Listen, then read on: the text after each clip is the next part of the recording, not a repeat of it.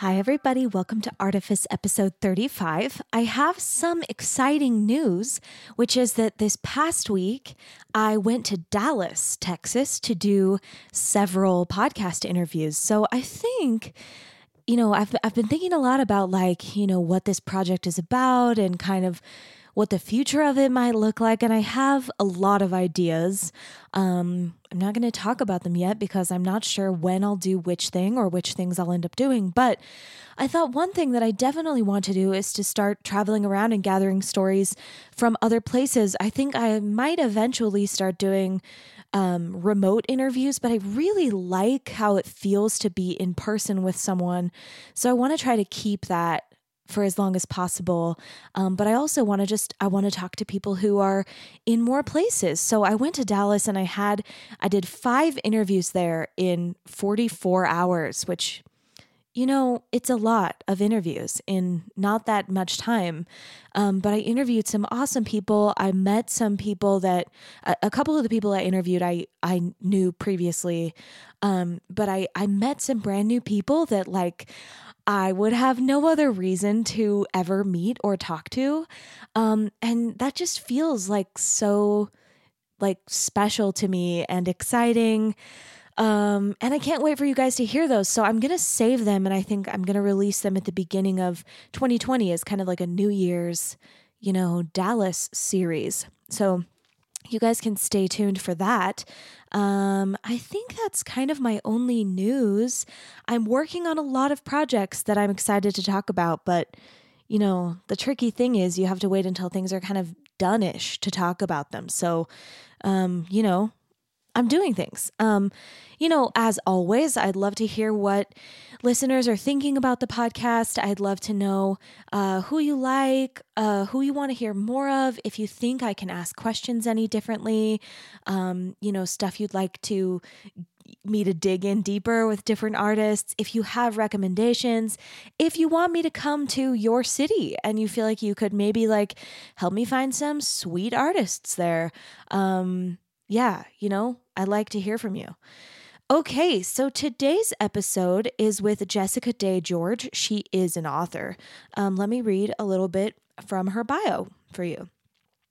Jessica Day George is the New York Times best-selling author of the Tuesdays at the Castle series, the 12 Dancing Princesses series, and the Dragon Slippers trilogy. Originally from Idaho, she studied at Brigham Young University, where she earned a BA in Humanities and Comparative Literature. And this is not part of her bio, but she also studied a ton of Old Norse at BYU, which is just cool. Back to the bio. And she worked as a librarian and bookseller before turning to writing full-time. She now lives in Salt Lake City, Utah with her husband and their 3 young children. It was such a joy to talk to Jessica.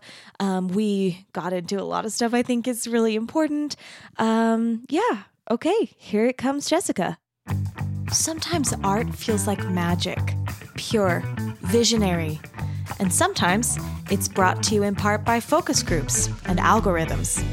And the makers of art are no different. We're creatives, sure, but we're also salespeople. We need imagination and imitation. We need deep, meaningful connections. But we also have to network. Yep, even if you're an introvert. And that's my point. Balancing vulnerability with veneer is tricky, and it's a struggle we don't often share. So let's share. I'm Emily Merrill, and this is Artifice. Today's episode of Artifice is brought to you by Light and Airy Presets. Light and Airy is created by photographer and best friend team Caroline and Anna Marie, who are passionate about helping business owners feel confident about the photos we share. I've sat here in this studio with so many guests who express anxiety about social media, and I've certainly felt the same way. It's a horrible feeling to feel torn between making art that really matters to you and building skills to navigate several social media platforms. I've been using the Light and Airy mobile presets for several months now, and it's really eased my anxiety about posting regular photos. All you have to do is download the free version of the Lightroom mobile app, download the Light and Airy presets, and come away with beautifully edited photos with just one click.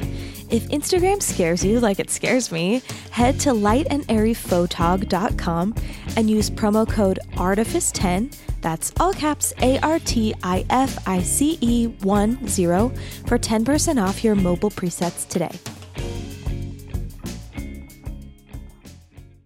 Well, welcome. I'm so glad that we worked out our timing. I know the summer can be very, very busy. I think a lot of times people ask to interview artists about the work that they're doing and their most recent thing. And I care less about those things. Nice. I want to talk more about kind of the other stuff. So I like to start from the beginning and start with the question, when you were a child, what was kind of the very first creative stuff that you were doing and kind of thinking about, as a little kid? I loved to write stories. I always did love to write stories. I was never I shall be a great artist. Yeah. I had a couple of things that I could draw like everyone does. Yeah. But I think even then I knew this is not great, but at least I'm not going to fail this class kind of. So I only drew or did anything like that. And I can carry a tune, but was never I must sing or something. Yeah. I like to write stories. I always joke when people are what's the first book you wrote? I'm in kindergarten, I was supposed to write about my family, and it was one of those little books. And see, now they do fancy things for kids, or they actually get them little books that they can illustrate the cover. Yeah. We had these books that our teacher had made from wallpaper samples. She'd taken the wallpaper squares and put stapled it on cardboard. And stapled paper into it, and we were supposed to write a book about our family. And I still have mine, and it's got this incredibly 80s silver wallpaper on it. It was so much like my friend had in her bathroom. And I wrote the story about my family, and it was mostly about how my sister, when she came home every day, she would put on her red bathrobe. And I illustrated it with a picture of my sister in her red bathrobe, which was this, it honestly looked like a hoodie dress. Now it would be cool. It's but back then it was your sister wears a what now? And I'm it's this huge red thing. She's 8 years older than I was. So she's she likes to lounge around. So mortified at the time. And she's she still loves to lounge around and wear comfortable clothes, because who doesn't? But it's just this is my family. My sister only likes wearing this one red bathrobe. You knew back then that that would have comedic impact. Yes, I did. And I saved that book, and that was the first thing I wrote. And I enjoyed that. I enjoyed whenever we had to do sentences with, vocabulary words and stuff. I would try to make a story, make my sentences go together. And they were always very dramatic about a girl escaping from a castle or something, You're trying to use stuff like luster and ambidextrous in these sentences about this ambidextrous, lustrous princess escaping from her castle. Yeah. So you had a big imagination as a child. And then I think maybe I'm trying to think of exactly what I want to ask. But, when I talk with people about their kind of early creativity, I'm interested in a couple of things. And one of the things is just how was it starting to kind of get into your early identity? How did you feel as were you kind of owning that I'm a creative child, I'm a storyteller? How did it kind of... I think so. And I used to think am I just a liar? And I was going to say terrible liar, but not terrible, the lies were bad. They were pretty unbelievable, but I went for it. They were well executed but I'm talking about lies. Terrible, constant. Yeah. And I just was this is people, if somebody asked me, because we moved several times when I was in elementary school, and they're where'd you go to school before? I would just I would go I went to this really strict Catholic all girls boarding school. You were telling stories all the time. In Idaho. Yeah. They're so common in Idaho, these really strict Catholic boarding schools. They're just everywhere. And I would be Yeah. like, yeah, I just moved here from Boise. And like, I haven't seen my brothers in months because they went to a separate boys boarding school in Boise. And I went to Boise is so huge. I would never have seen my brothers. I never even saw them. They Yeah, were just I in a just- totally different part of town. it was crazy. Why do you think you did that? I have no idea. I think it was because it was Idaho. I'm like, what else You are you were going to bored. talk about? Okay, that's why I'm really wondering, do like- think it was boredom. I think a lot of it was boredom because like, and I get asked like, "Oh, are you going to write about your life?" And I'm like what? Yeah. Because I had a happy childhood. Yeah. Like I was not escaping from anything except maybe boredom. Yeah. Like I had like amazing parents. I still have amazing parents. I got Yeah. along well with my siblings and stuff like that. And I would just be like, so people would be like, "Oh, what'd you do this weekend?" And it's like, okay, I watched Saturday morning cartoons and then I jumped on my trampoline for 2.5 hours. Yeah. And then we went to church the next day. So I would go like, well, we had a really weird time because like my dad is actually from England and the FBI came to interview him Oh my gosh. because like The tall he's tales. foreign and they're all, what? Your dad doesn't have a British accent? I'm like, oh, because he's hiding it. My He's dad's from kind of a Layton, spy, Utah. yeah. But I'm all, my dad is like, yeah, he's like James Bond. He might be a spy. Yeah, I mean, okay, Because what am I going to say? I watch Saturday morning cartoons. Yeah. My brother dumped a bag of garbage on me while I was jumping on the trampoline, and I screamed at him. It's like real fascinating it was stuff. great.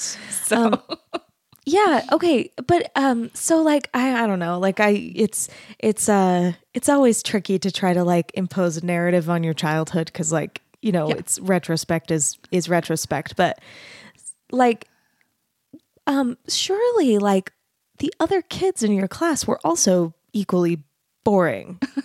So why do you think it kind of felt like unsatisfactory to you?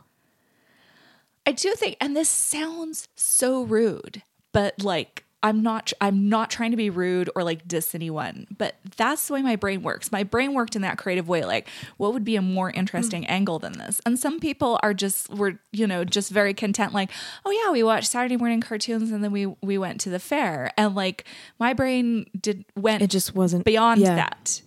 And so like, I'm not trying to be rude or anything, Yeah, like that. And there were, and I actually was realizing later, like I grew up with very talented people. I had a friend who was in musicals as a quite a young child, like huge productions. She had such an amazing voice and she still does. And she sings in all these choirs and things like that. And so like I also had a little bit of competition because I had friends that were like, yeah, I went to this thing or, yeah, my dance group just won like all state and now we're headed to DC and things like that. And I'm like, I watched 3 hours of television. So maybe you kind of felt like a little bit it was competition and a little bit I wanted to be doing something a little more fun. Okay, so this is maybe like just a little diversion, but like, what are your sort of philosophies about like where creativity like comes from, or whether some children are like more creative than other children, or what do you think about that? I really do think it is your brain, and I do think it is something that you're born Kind of with. like a personality type sort of a thing. There are going to be people that are going to look for different angles, or who are going to, artists that are going to, see an angle of a door and the shadow and think, I want to draw that. And, that's just the way their brain is wired. And Yeah. so there's people that are more this way, that want to, describe the world as it is, or will look at a leaf and want to think about like, oh, look at the veins in this leaf and how it connects to the roots. And that's the way their brain is wired. Yeah. And mine was wired for lying. Yeah, for kind of like weaving these Storytelling, and we'll call it. It sounds like that's part of it, but also like it sounds like you had like sort of a I don't know if longing is the right word, but like just like a need for like more kind Yes. of richness or like Yes. interest, and even, and there's all different kinds of books and storytellers, and there's people that they've got that writing gift or whatever you want to call it in their brain, and they but what the stories they're telling are realistic stories Right. or they're poems or something. And my brain sort of went like, what if a dragon took me to more- school, Well, I'm having this thought, like, just as we're talking, like, if someone with kind of like your brain, was born in like New York City, with like the same kind of like need for like that kind of extra, but like born somewhere chaotic, or even Yeah. like their family was very chaotic, Yeah. or something, if like maybe that exact same predisposition, like given kind of a chaotic environment, would tell a different kind of stories, or Oh, totally, completely. I'm sure that's where a lot of people are coming from that place as well. Yeah. And writing, and it's funny to hear about people, because I'll assume somebody who, is also writing middle grade fantasy, like, oh, maybe they kind of grew up where I did, like nice little upper middle class house, Yeah. and they were looking, to be a princess or something. And then you'll find out they did have this Yeah. very bizarre, chaotic childhood, or very unhappy or something like that. It's like, oh, and your brain went almost to the same place as Yeah, yeah, mine. yeah. Or like people that like, the same books will connect to people from such different backgrounds. And I'll be like, oh, I loved The Hero and the Crown of Robin McKinley's books so much. And somebody else completely loved her different books. Oh, I love her books. Somebody else completely different background will Yeah. have like the same reaction. Yeah. But sort of for a different reason. And it's so fascinating. This is why, like, I'm doing this podcast. I mean, there's many reasons, but like, I totally agree with you. When I went to college for music, for jazz studies, I went to the University of North Texas, which it's a really great music school, and very few Texans go to the school. Like, it's the kind of Oh, a really? thing where like it's like 80% out of state. Or something like that. So I had this kind of unique experience. I mean, I guess BYU is kind of similar in terms very of states, similar. but Yeah. there's more cultural similarity just because like Yeah. everyone's Yeah. LDS. But so I was in this kind of situation where everybody really was like very different. Very different. Yeah. And when I first got there, I kind of had this thought of like, I had this assumption like we all like the same thing, kind of like you're saying, like we're writing these same books. We must have kind of like a similar background.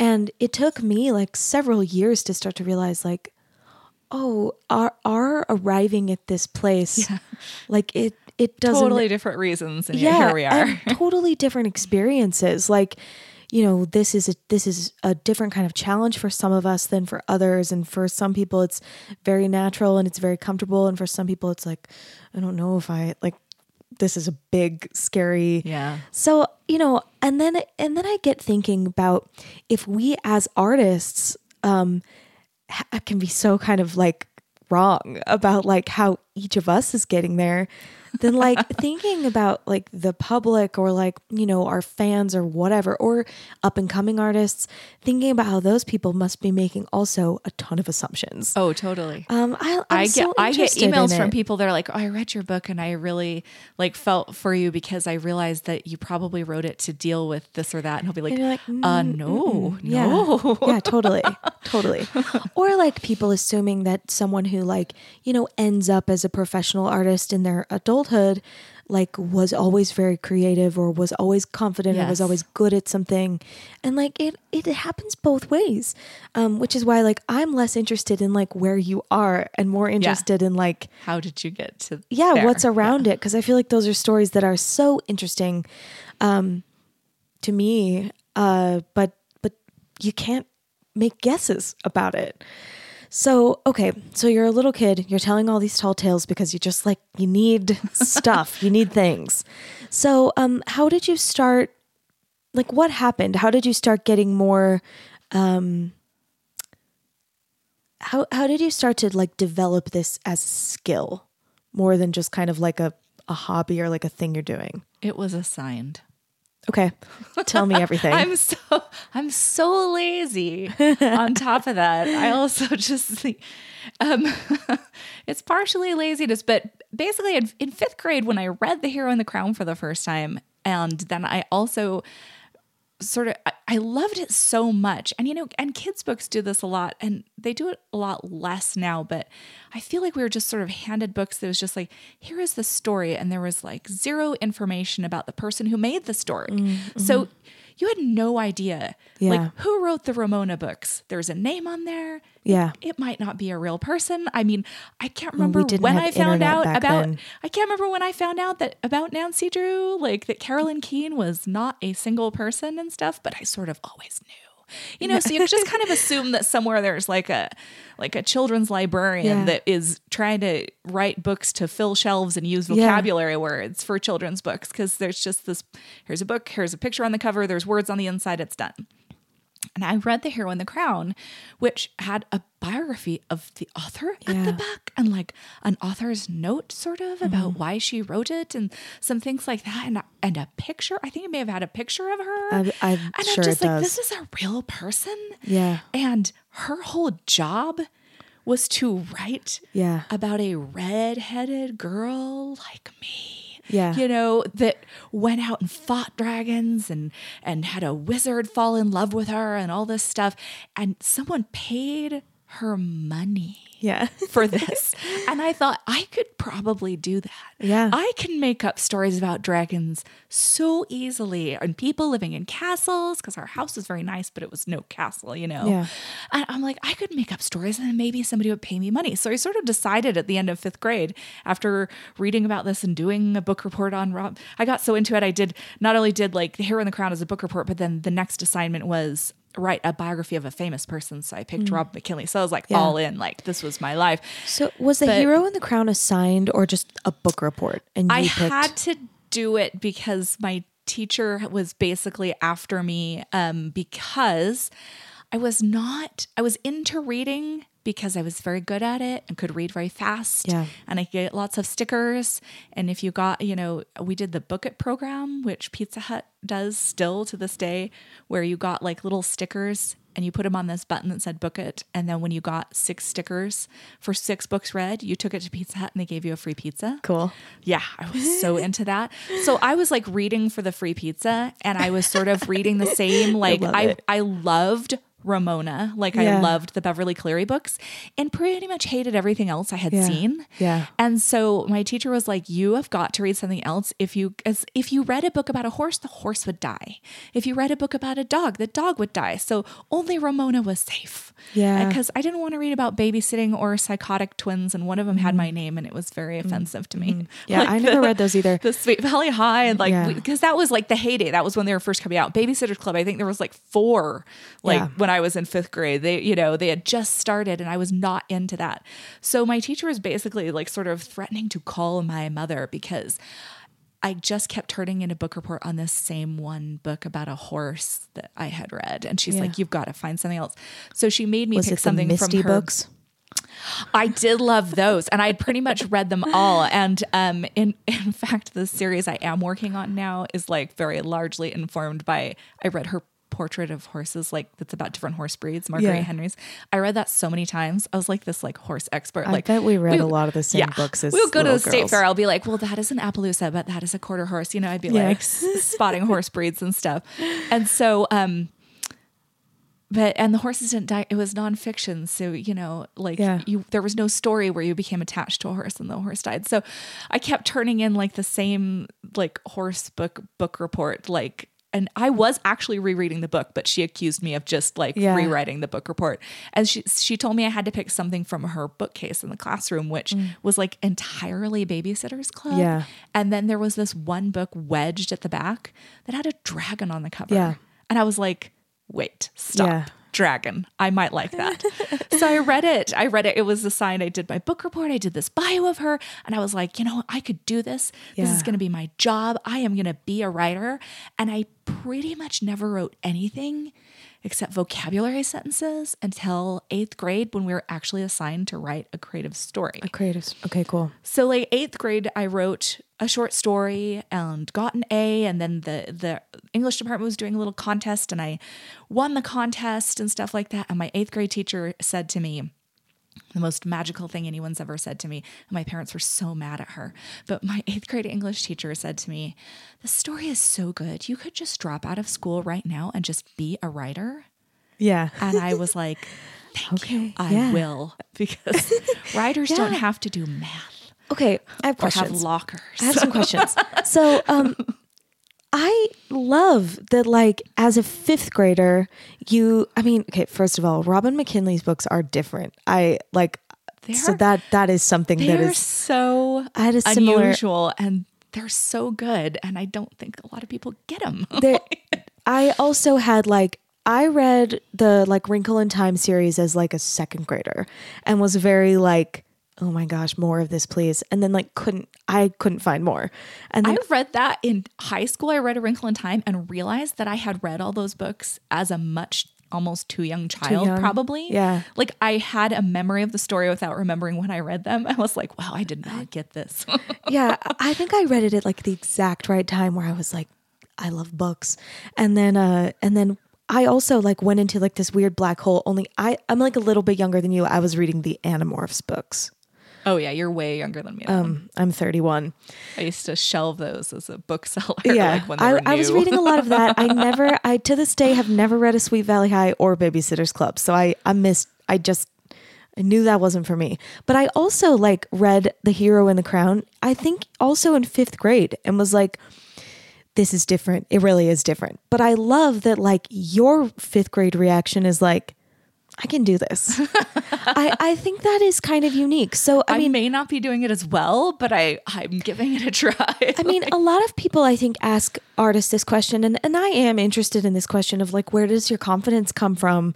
And I like this idea that for some of us it's just kind of it's in your little personality. It's just it's just there's no grappling with this question of something just sparked where I was like, I think this could be the thing that I do. Yeah. And I was very lucky too, because I think a lot of people have that thought and then do not tell anyone. Yeah. Or, because they're so worried, what if I say I want to be a singer or something like that? And somebody's like, oh, honey, no, you can't do that. Oh, yeah. Well, that happened to me. I mean, my parents were very, my mom, she died last year, but she was a narcissist and very, it's hard. And I think for me, I think I maybe had a similar personality to you, off the bat, was very confident and very I was just talking about this with my therapist this week, but very, very confident and very I can do things. And I see, I see a lot of things and I have this vibrant, but then my environment was really kind of crushing. Oh, that's so hard. I know, but we both ended up as professional artists. So that's why I'm fascinated by it. But I went and told my family and they're like, okay, sure. Great. That's why I'm curious about it, because I wonder, are these things kind of inevitable? And I think part of the reason that I was so taken with things like The Hero and the Crown and jazz music opposed to pop is because my family, I was, kind of a black sheep, which I think a lot of us were the black sheep in the family, regardless of whether the family's supportive. But I think for me, those kind of other non-mainstream things were a little safe for me because my family didn't know about it. Yeah. And so they kind of couldn't take it away. It was something that was your own. Yeah. It was something that was your own that they didn't necessarily care about, so you could care about it. Totally. Yes, absolutely. And even if they tried to be say something negative about it, it was just you don't even know, you don't understand this well enough to insult it in a way that is gonna you just don't know. You know what I mean? Yeah. But I think I sometimes would kind of have these thoughts of oh, maybe I can do this thing, but would kind of quickly be no, other people do these things. So, I mean, I don't know. I just I love those backstories and how we meander into whatever we're doing. So I'm totally feeling soft for this child version of Jessica. It's I can do this. I can do this. I love it. The rejection came much later. This is very supportive, and then spent years of people telling me you're terrible at this. So, let's definitely talk about that when we get there. Okay, so you have this thought in the 5th grade, and then presumably you're reading a lot more. You're going after these new things. Because of Hero and the Crown, I started realizing that there were books that were appealing to me as someone who loved to make up stories about what it would be like to live in a castle. And, there wasn't a lot back then. This is pre-Harry Potter. Yeah. Fantasy books were not aimed at kids. Yeah. What few there were kind of old, honestly. This is even... sort of before the Dragonlance, the real like, sword and sorcery books were just barely starting at this time. And so, I mean, like the Mists of Avalon books were probably around back then. They were around, but you don't want to read that as a fifth grader. You're right. You want to read that one at any age now. But you're right. Like the fantasy shelf, like in your school library, is like one shelf. Like there wasn't one. Like it was like so there's Lord of the Rings and there was Lord of the Rings and there was the Chronicles of Narnia and there were the Oz books, which I tried to get into, but honestly, they're creepy. Really? Like, I couldn't get into Lord of the Rings. I love like all the other things and not that. I read it for the first time in high school. It's my sister's favorite thing in the entire world. She absolutely loves it. She's always raving about it. I couldn't read her copies. We had to get me other copies because I couldn't touch hers. And I was like, meh at the time. Yeah. And then because I had to read, I was assigned them, but they were my outside reading book. But I actually had an English teacher who, for your outside reading book, she listed The Lord of the Rings. And you had to read it like, somebody else could pick The Catcher in the Rye, which is like barely 100 pages. Yeah. And she later said, after I read it in like one weekend, The Lord of the Rings, like over 1,000 pages in one weekend, and barely remembered what I had just passed before my eyes, and kind of said like, boy, no one's going to like that book having to read it. Like, I wish I could have just read Fellowship. And she goes, I do that on purpose. Yeah. And I'm like, you do? She's like, yeah, because she's like, it's fantasy. It's not even a real book. So I sort of want you to be discouraged and not pick it. I was like, interesting. Later I was all, wow, that's horrible. Yeah. She was just obviously steering us towards things like Salinger and stuff like that. Interesting. It was the only thing that was remotely fantasy, like on her. It had to be off the approved outside reading list. And the only thing remotely fun in any way, shape, or form would have been The Lord of the Rings. You could not read The Hobbit. There was no Narnia. There was nothing like that. It was like all the classics, A Tale of Two Cities and stuff. And so everyone was picking things like Gatsby again, because we'd already read it the year before, and like all the shorter classics. And then I have so many friends from high school that were like, it was so interesting in high school how we were all like in this honors class, but then none of us but you still like reading. A friend said this to me the other day. Because you're choosing these books based on like not what you actually like. Based on length, because who had time for that sort of thing? Yeah. Because this was an honors class actually. Oh, excuse me. This was an honors class. And so all of us had I was also in the orchestra. I was also in a play at the time. Yeah. Like we had all these people that were in all these AP classes and all this stuff. And so it's like, pick a book off this list and you have to read it over this weekend and write a paper about it. What are you going to pick? Are you going to pick like over 1,000 pages with different languages in it? Yeah. You're going to pick A Tale of Two Cities? Right. Or are you going to pick The Catcher in the Rye? Totally not understand what you're reading. Yeah. Yeah. But at least it was short. Yeah. Oh my gosh.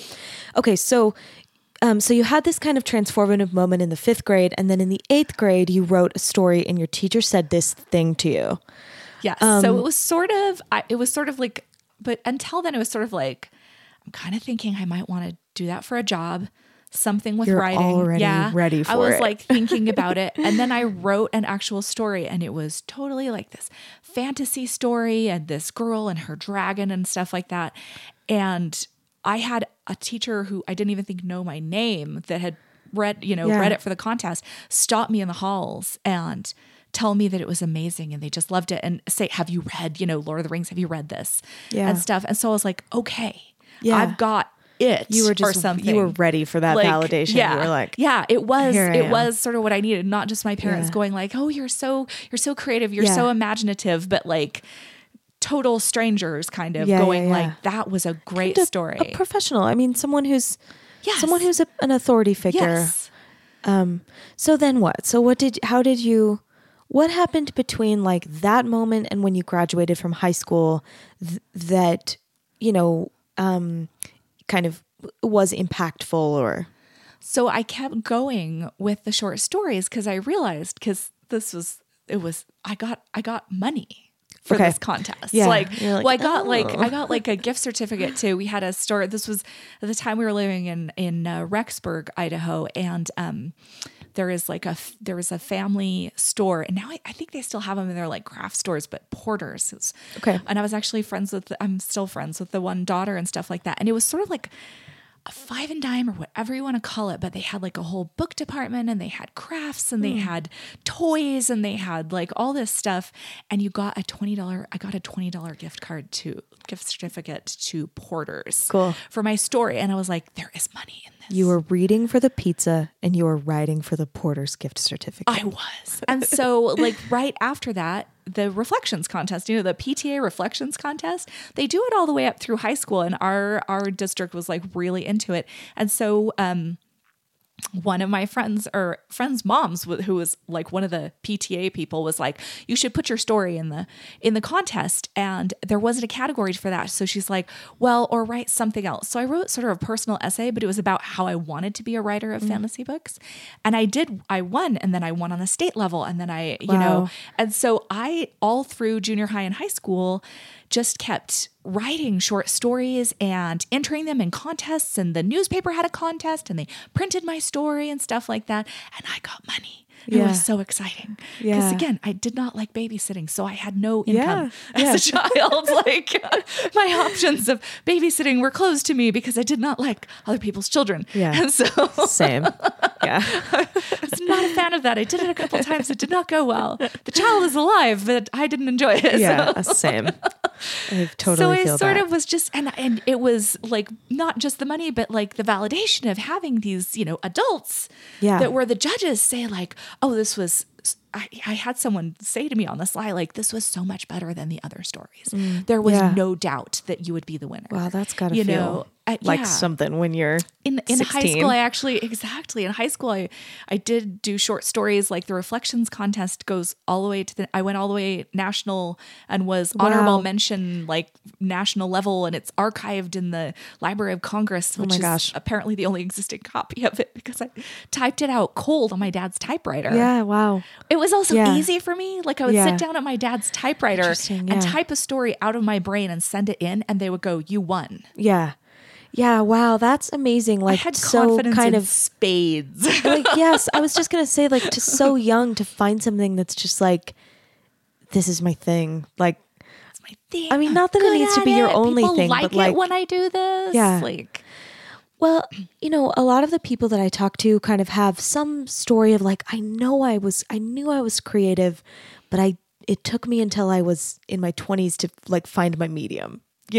Or to kind of realize like, oh, film is where I belong, or like, and that's why I like to ask, like, where did you get your creative start? Because I think some people, they've got their thing like right from the time they're 4 or 5 years old. I did, and then I didn't. I did, and I sort of forgot about it. It's what's interesting too, because some people sort of like they try this, they try that, and then they later go like, oh, film. Or I know a lot of people that wanted to be writers or work in publishing that they've ended up as editors, and they're just like, it took them a while to realize like I am better, like sort of I'm like a wordsmith. on this side of it, exactly, like helping shape someone else's story and stuff, and So all my stories that I was getting like, kudos for and gift certificates and things like that were girls my age, teenage girls having these adventures. But then you get up into college, that's not cool anymore. Yeah. Because this was still pre-Harry Potter. And so this was still the people that write for children are ghostwriting Nancy Drew files, really. Yeah. And I worked in libraries and I worked in bookstores. And so the kids department was the exact same as it had been. Yeah. I mean, there were some new series, there Animorphs and things like that, but you did get a sense that they were sort of like, oh, we need a series for kids and about, computers are cool now. And so we need like do something that can just have 40 it's just like, they're like, oh, kids, they're almost like periodicals. Yeah. Kids love animals, or like scary stories and like, oh my gosh. And I was just reading about R.L. Stine and how he really wishes he was remembered for being funny. And he used to write joke books and comedy things. Yeah. And what hit was Goosebumps. And he didn't want to be that guy. And I was like, oh, bless his heart. I love him. He's so interesting. But you don't. Yeah. So I was writing and I got up into college and that was not cool. You entered college totally confident. Right? And then coming off of like a recent like win of some like This huge big contest. high. Like I had just like, that was like how I got into college. Like, I've won this contest on the national level. Oh, I just won the local university threw open their English departments to anyone. And I just won over all the college kids with my short story that is one draft that I churned out the other night. I went in totally. Just picture you like typing, like not deleting anything. Oh no! Oh, because you couldn't. It was a typewriter. You're just. I can just picture you like totally confident. I got whited out this. like one thing and had to retype it, and so I went in on this high, and the only writing class, everyone, if you go to BYU, you have to take this one like technical writing class, like basically how to write an article or essay. And so if you weren't in the English department, and so I just did that because I was actually humanities. I was actually, I ended up in humanities emphasizing like Scandinavian, German, and literature. Okay. And I read in your bio, you did that because it was like it might have all this like richness to add to your stories. Yes, yeah. Because it was like you went into humanities and it was all this art and, You've got all this like mythology and like culture and you had history. to focus on something. So I'm like, wait, so I could take all these classes I took a class on Greek mythology and I took classes on like German fairy tales and Norse mythology and all these things. And they sort of just gave me fodder and stuff for my own writing because I knew that's what I wanted to do. So I'm like, well, I want all this information and I love languages. So I'm like, I will have to learn to read Norwegian and I'll have to learn like Old Norse, like Icelandic, basically like how to read it and stuff like that. So I just wanted like a lot of fuel for my stories. So I was very confident about like, I was on the path and stuff, but there just happened to be a visiting professor.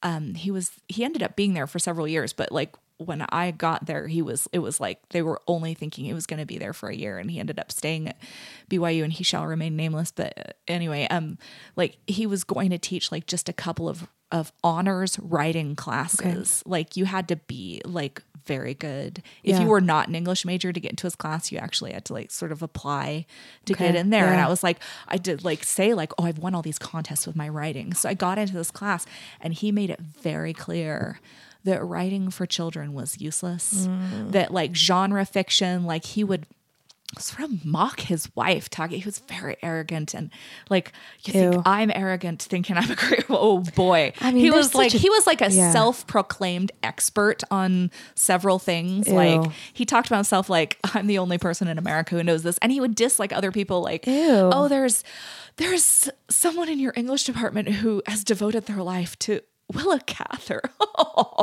Like what a waste of their life. And I'm like, excuse you, My Antonia is my mother's favorite book. Yeah. Like, so he was sort of this big, like, but you're thinking, but he is famous. He is just, it is this special class. So it was very clear that writing anything fantasy, because he would sort of mock his wife because she was also a professor or some kind of teacher. And over the summer though, she would only read like romance novels, like just for fun. And he thought that was such a waste of her time. I hate that. So like what I'm writing, I'm like, is clearly not good. Yeah.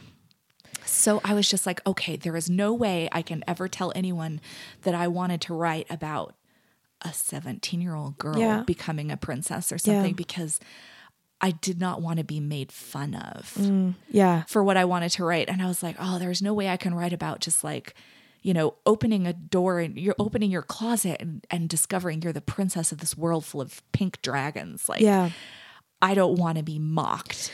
That's not real books. Can we just like pause for a second and talk about like the archetype of this man and how these people he even had a mustache. These people are in all of our we all come across these people. That guy. This is a guy. This is a type. It's usually a guy. It honestly sometimes is a woman, but occasionally it is a woman. And it's always shocking when it's a woman. Like, especially when they say that to other women. You're like, where is the support? So one thing that I'm kind of obsessed with. I'm a teacher and I care a lot about like, I think just like I believe that like everyone is creative. It's not always art. sometimes it's business or sometimes it's science but like I believe that everyone's creative, and I find it tragic when creative energy is like squashed. Yes. And I'm sort of obsessed. If it's not your thing that you're creative in, that doesn't mean it's not good. Yeah. I just hate that attitude of like, yes. I only write personal essays. Every other type of literature is waste. Oh my gosh. Well, yes. And I've talked about this with so many people. It's something that I could soapbox about for such a long time, but like, I'm sort of obsessed with these places where we lose creatives. It happens at the end of high school. It happens at the end of college. You know, there are these kind of times when we lose creatives, and so often it's happening because of that guy, that hero type of a person. I know so many people after their freshman year, like girls that I had been in the dorms with, that had switched their majors so dramatically after that first year, and it was like shocking, like what happened? Not just like, I mean, I changed my emphasis in humanities from one thing to the other because I was like, ooh, other literature, not just English.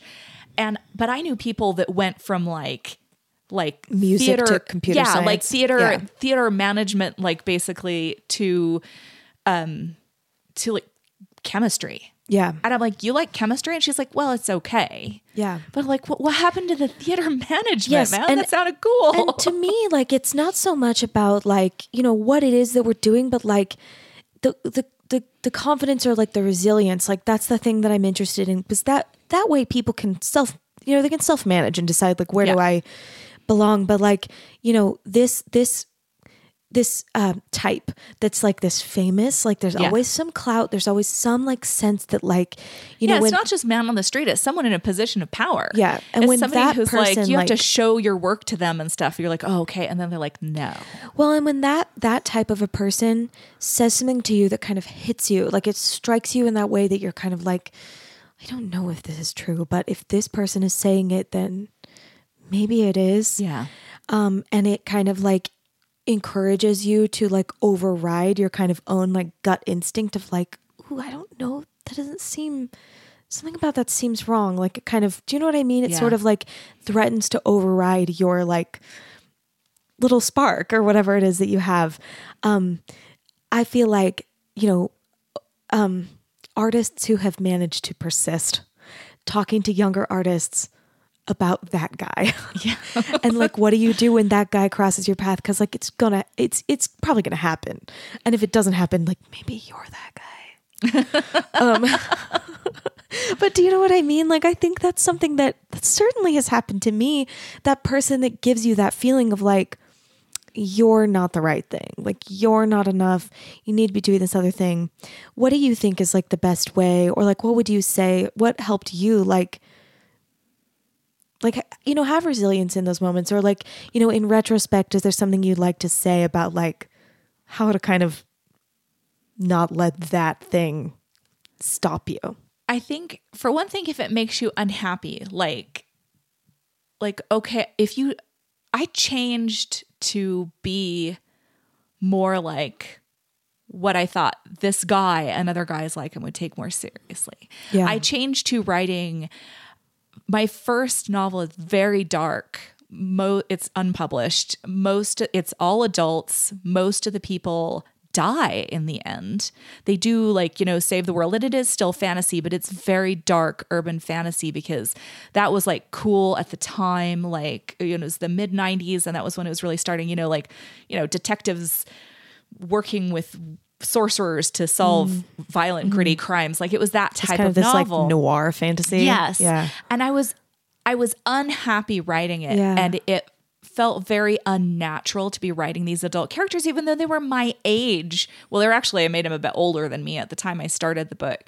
It took me so much longer to write it. And it still is. It's been worked over. I worked over with a writer's group. I have shown it to my agent now years later, and they're like, it's not good. And it's not you. And so I just feel like if somebody tells you something, like someone who does not know you tells you something that hits you like a blow, and not just like you audition, they go, no, I'm sorry, you're wrong for this or something like that. But yeah, totally unconstructive. Like it's not like you're not right for the part. It's like what your dream is bad.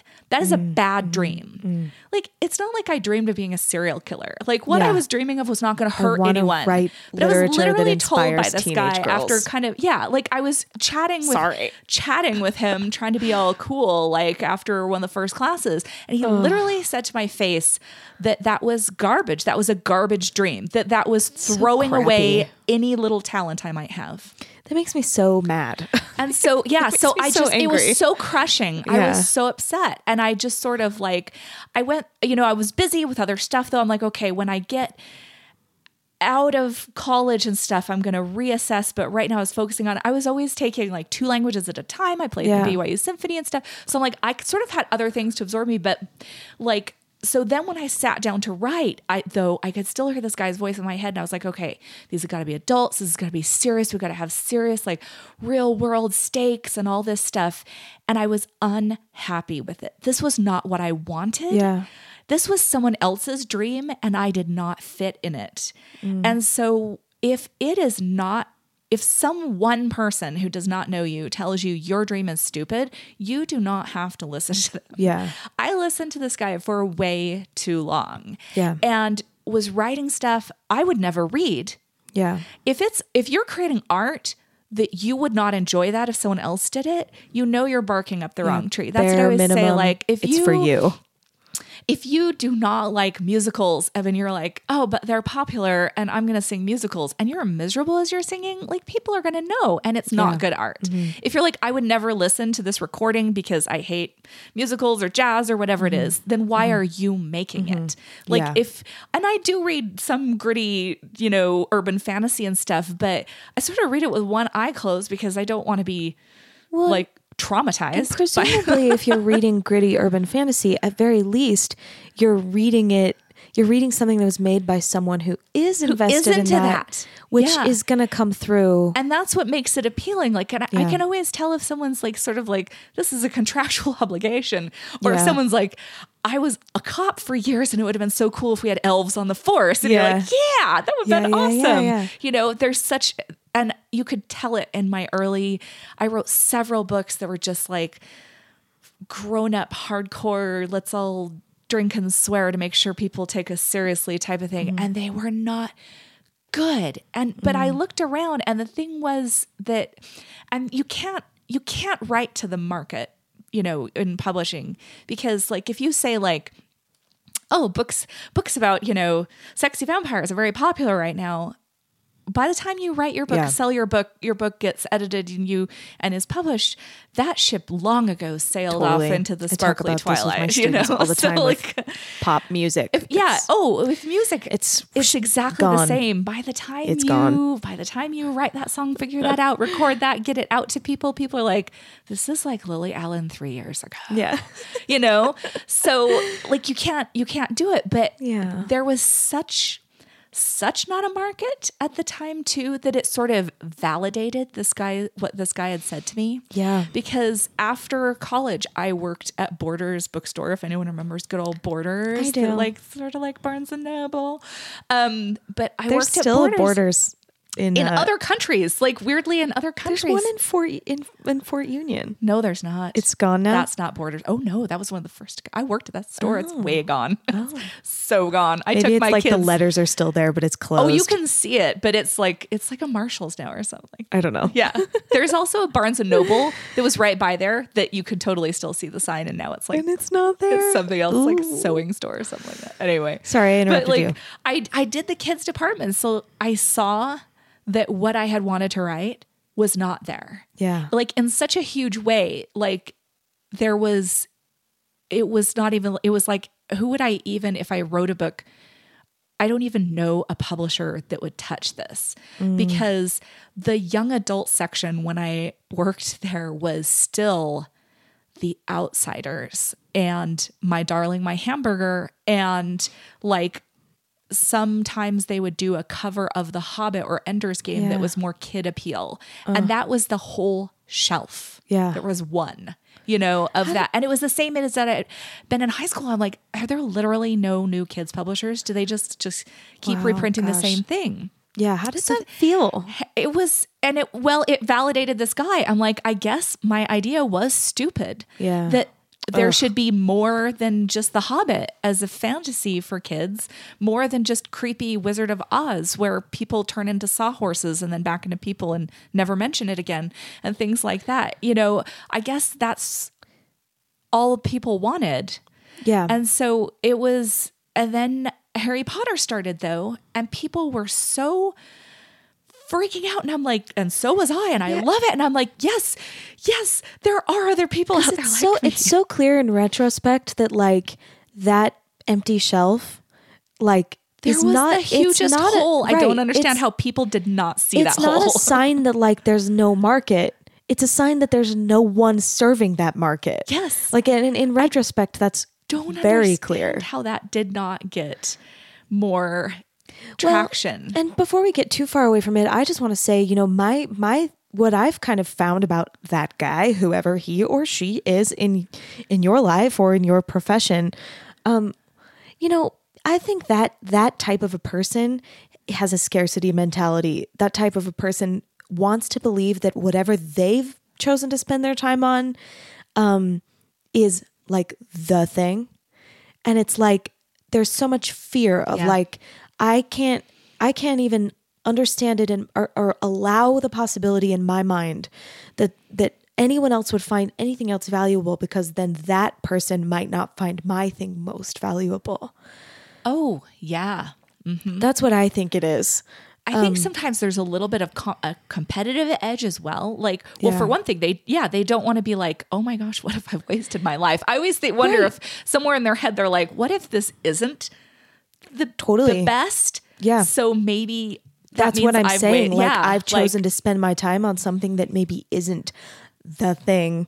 And like, I can't let anyone else think that. So I have to like proactively tell everyone like, you're stupid if you want a different thing, or if you think about a different thing. Yeah. Yeah, it's kind of this like preemptive competition and this total scarcity of like, if my thing is not the thing, then like my thing isn't valuable. Yeah.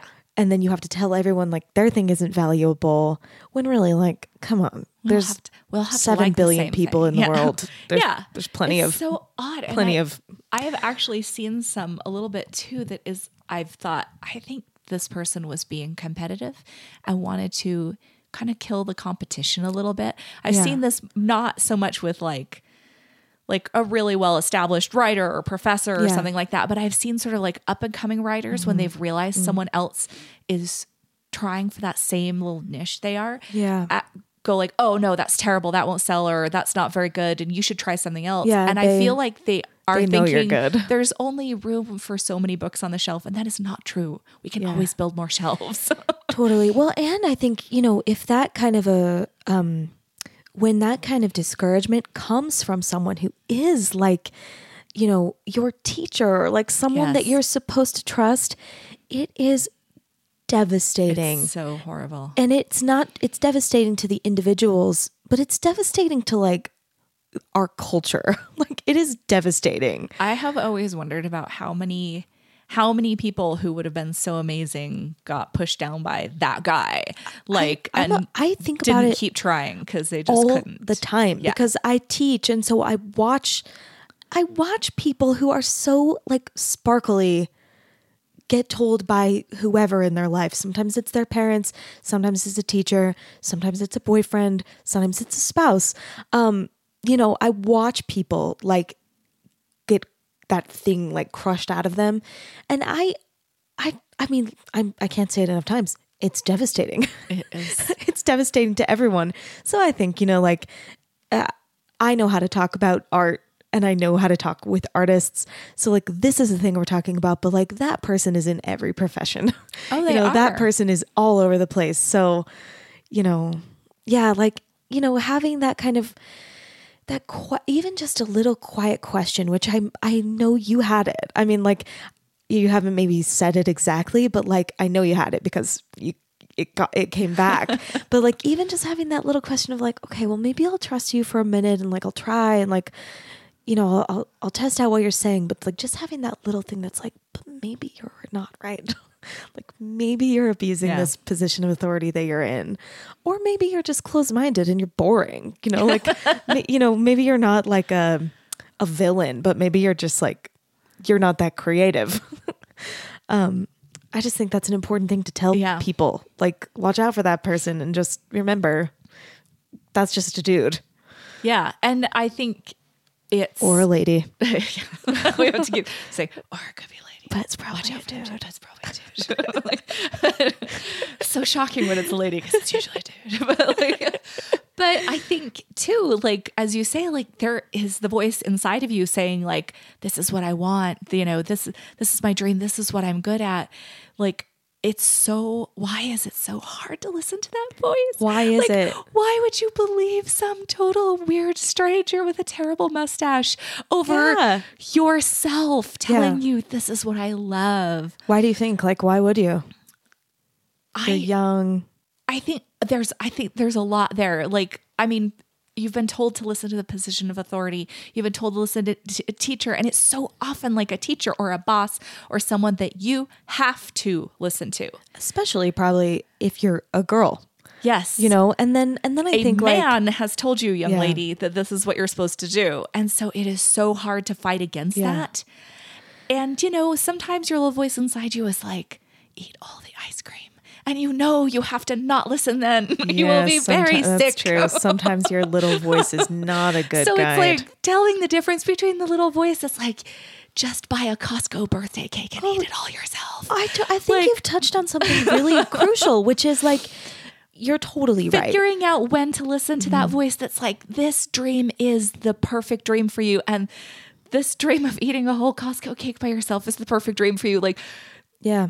Which of those is valid? Oh, you're totally right. Which is why maybe you need a balance of like listening to authority figures, testing things out, but also remembering that if you're going to pursue whatever the thing is you're going to pursue, at some point your goal is to be an authority, which means you have to also test out, you have to give that some weight too.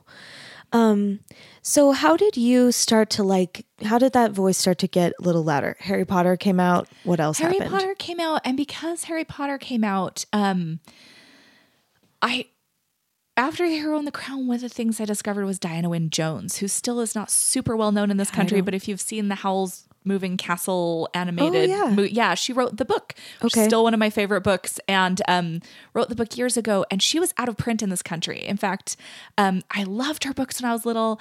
They were so hard to find that my husband had actually, one Valentine's Day, he had paid, I don't know how much, figured out how to order them online from England. She's British, and had gotten me some of my favorites, like had them shipped over. And it was like, well, before that was just, you could get them so easy from Amazon, you know, and stuff. And so it was like this huge thing, and they were so precious to me.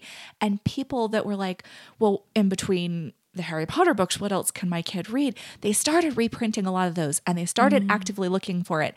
And I was just like, I was right. Yeah. I was like, I was right. And it started reminding me of back when I was good, is kind of how I felt. Because at that point, I had been trying to get published, but when I finally got a publishing contract, it had been 9 years of actively submitting publishing.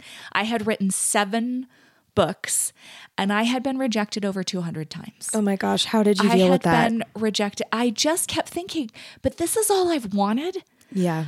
If I could just get a foot in the door, I could prove to them, the big capital T them, that I am good enough. Because people had read my stuff, you know, not just like back in the day, but like I was working with a writer's group, and they loved the way I wrote. They hated overall the story, but they like, you know, and I had read so much. Like I'm such a huge reader still. And I was always reading, like looking for ideas and what's good and what's bad and what do I like and not like.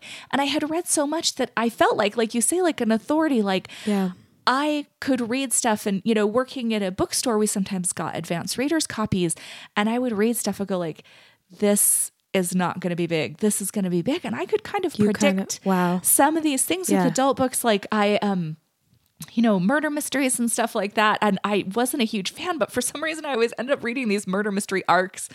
And like my manager would be like, what do you think? And I'd be like, no, this isn't going to do. This is just another police one, you know, and stuff. Yeah. So I kind of felt like I had a little bit of, not like I was an insider because I worked part-time at a bookstore, but like I had read You had some literally insight. thousands of books and I could kind of see what was going to stick. Yeah. Not become the hugeness Yeah. that was Harry Potter. I loved that book, but I did not expect like this is going to be a global phenomenon, but I was like, this Yeah. is so cool.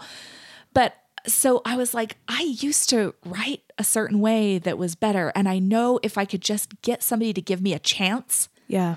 I could do it again. I just felt like I want that chance Yeah. to like show off.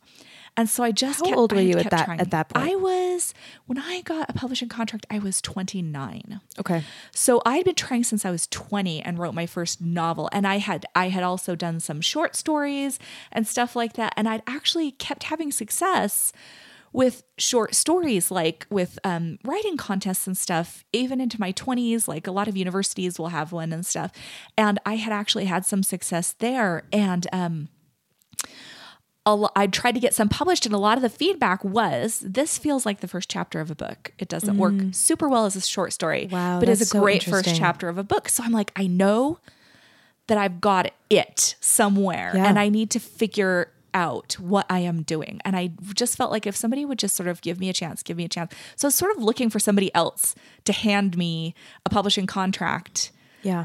But like the books that I was writing were sort of written to like what I thought would be popular, like, okay, gritty adults, you know? Yeah. And Oh, so like interesting. what happened was I got like 200, like my 200th rejection or something like that, right as I had just had my first baby. He was horrible. He's such a lovely human being now. He was the most horrible creature little as a guy. baby. It was like we laughed so hard at Jack and the Incredibles. Yeah. Because without actually bursting into flame or turning into a demon, that was our first baby. Yeah. And nobody believes us because he is the most sweet, soft-spoken, pleasant person as a 14-year-old, and as a baby he was a monster. My doctor was gosh. like, you should have another kid because God would not do that to you twice, and this one might be better Yeah. if he it needs a little wasn't balance. alone. Yeah. And we're just like, he never slept, he never ate, he just screamed all the time, and there was nothing wrong with him. He just hated How life. did you what did you do? I'd just been diagnosed with postpartum depression on top of having regular depression, Full on rejection fatigue. and got 200 rejection letters that I was opening one-handed as I was bouncing this screaming baby. Oh my And I gosh. was just freaking done. You Yeah. know, I was so sad and angry and practically hallucinating. I was so tired and depressed Yeah. and stuff. And just like broken down. And of course, immediately, and I told my husband I was quitting, and I am like, I can't take any more rejection. The baby has rejected me. He was 2 months old. He hated me. I was struggling to like him. It was a whole thing. Yeah. And then to have someone, and this rejection letter was so stupid. I had written that I'm still working on, because I'd like to do it now knowing what I know, but I have been working Yeah. on for years a King Arthur story. Yeah. And I had sent it to someone who rejected it because they didn't want to accuse me of plagiarism. But one of their other clients, it was a literary agent, one of their other clients had also written a book about this King Arthur person. Only the two of you. And Ever have he written didn't want to about say King plagiarism, but his client's book was out there. It was quite well known. I had to look it up, and I've read everything about gosh. King Arthur. I'd never heard of this dude. That's what I'm I was saying. just Like, there's so much he's about, and he's like, I know you did it from Guinevere's point of view, but my client also had a couple of chapters from Guinevere's point of view. Oh my gosh. And again, not want to say plagiarism. Twice he said, I don't want to call it plagiarism. Oh my in gosh. this letter. And I'm just like, so I might be the best writer in the world, but everyone else around me is an idiot, is honestly what I was thinking. And I'm just like, so I'm done. So I was like, I'm done. I quit. That professor was right. Maybe this guy's right. Maybe I am just the worst. I'm either so good I'm on another level and no one can understand me, or I'm so terrible I should just quit now. Well- and I told my husband that I quit, and I immediately came up with the idea for Dragon Slippers. Your first My first published book. Yeah. And suddenly, and it had been years, I had been sort of working on for 9 years, like the same sort of handful of books. Like I kept sending them out and then rewriting them, like maybe this will be better. I don't think I had a new story idea in 4 or 5 years. Wow. Which, just for perspective, right now on my laptop, I have 8 first chapters of books that I want to get to eventually that I have done in the last year or two. Yeah, I mean, and you were telling stories all day, every day when you were younger. Yeah, So and you got into this, like, all I could think of to do to be a writer was zone. just keep tinkering with these same books I didn't like either. yeah. So I suddenly, like literally the whole book I could envision in my head. And I'm like, this has to be, it is a young girl. It's the only thing that makes sense Yeah. is that it's a young girl.